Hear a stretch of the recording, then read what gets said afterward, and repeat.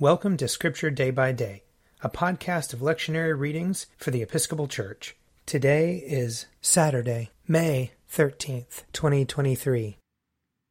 A reading from Wisdom, chapter 19. But the ungodly were assailed to the end by pitiless anger. For God knew in advance even their future actions, how, though they themselves had permitted your people to depart, and hastily sent them out, they would change their minds and pursue them. For while they were still engaged in mourning, and were lamenting at the graves of their dead, they reached another foolish decision, and pursued as fugitives those whom they had begged and compelled to leave. For the fate they deserved drew them on to this end, and made them forget what had happened, in order that they might fill up the punishment that their torments still lacked, and that your people might experience an incredible journey, but they themselves might meet a strange death.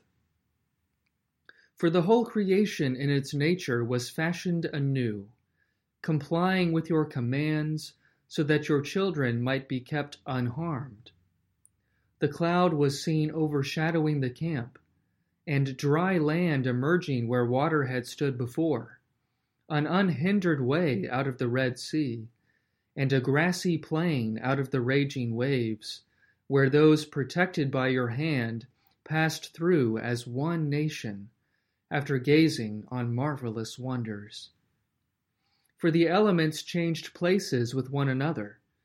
As on a harp, the notes vary the nature of the rhythm, while each note remains the same.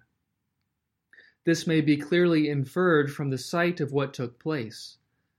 For land animals were transformed into water creatures, and creatures that swim moved over to the land. Fire, even in water, retained its normal power, and water forgot its fire-quenching nature.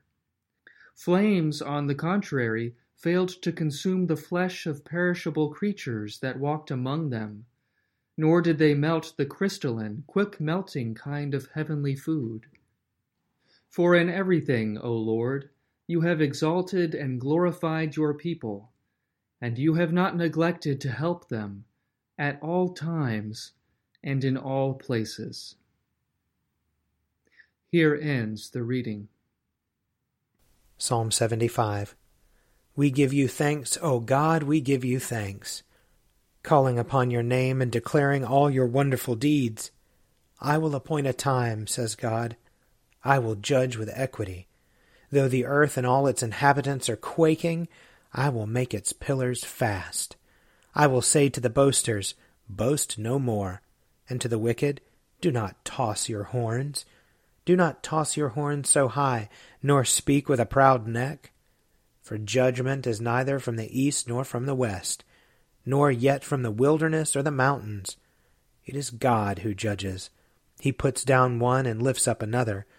For in the Lord's hand there is a cup full of spiced and foaming wine which he pours out. And all the wicked of the earth shall drink and drain the dregs. But I will rejoice forever. I will sing praises to the God of Jacob. He shall break off all the horns of the wicked, but the horns of the righteous shall be exalted. Psalm 76. In Judah God is known. His name is great in Israel. At Salem is his tabernacle, and his dwelling is in Zion. There he broke the flashing arrows, the shield, the sword, and the weapons of battle. How glorious you are! More splendid than the everlasting mountains. The strong of heart have been despoiled. They sink into sleep. None of the warriors can lift a hand. At your rebuke, O God of Jacob, both horse and rider lie stunned. What terror you inspire! Who can stand before you when you are angry?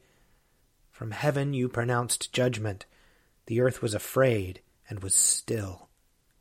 When God rose up to judgment, and to save all the oppressed of the earth, truly wrathful Edom will give you thanks, and the remnant of Hamath will keep your feasts.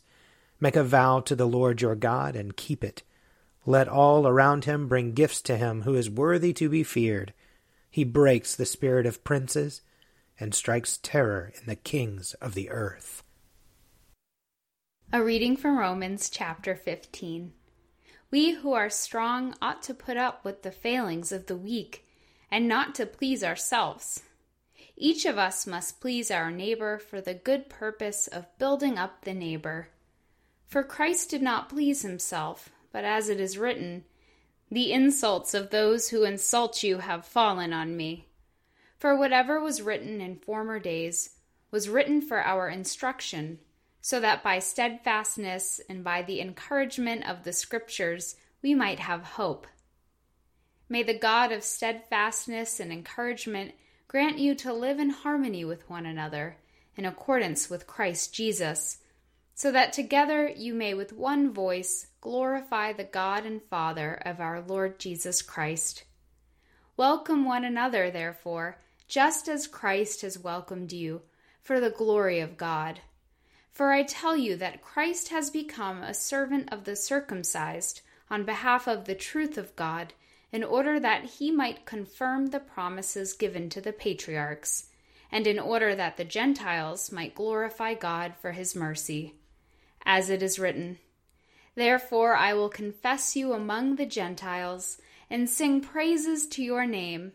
And again he says, "Rejoice, O Gentiles, with his people."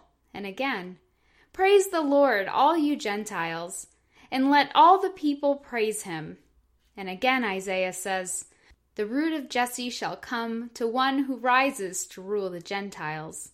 In him the Gentiles shall hope."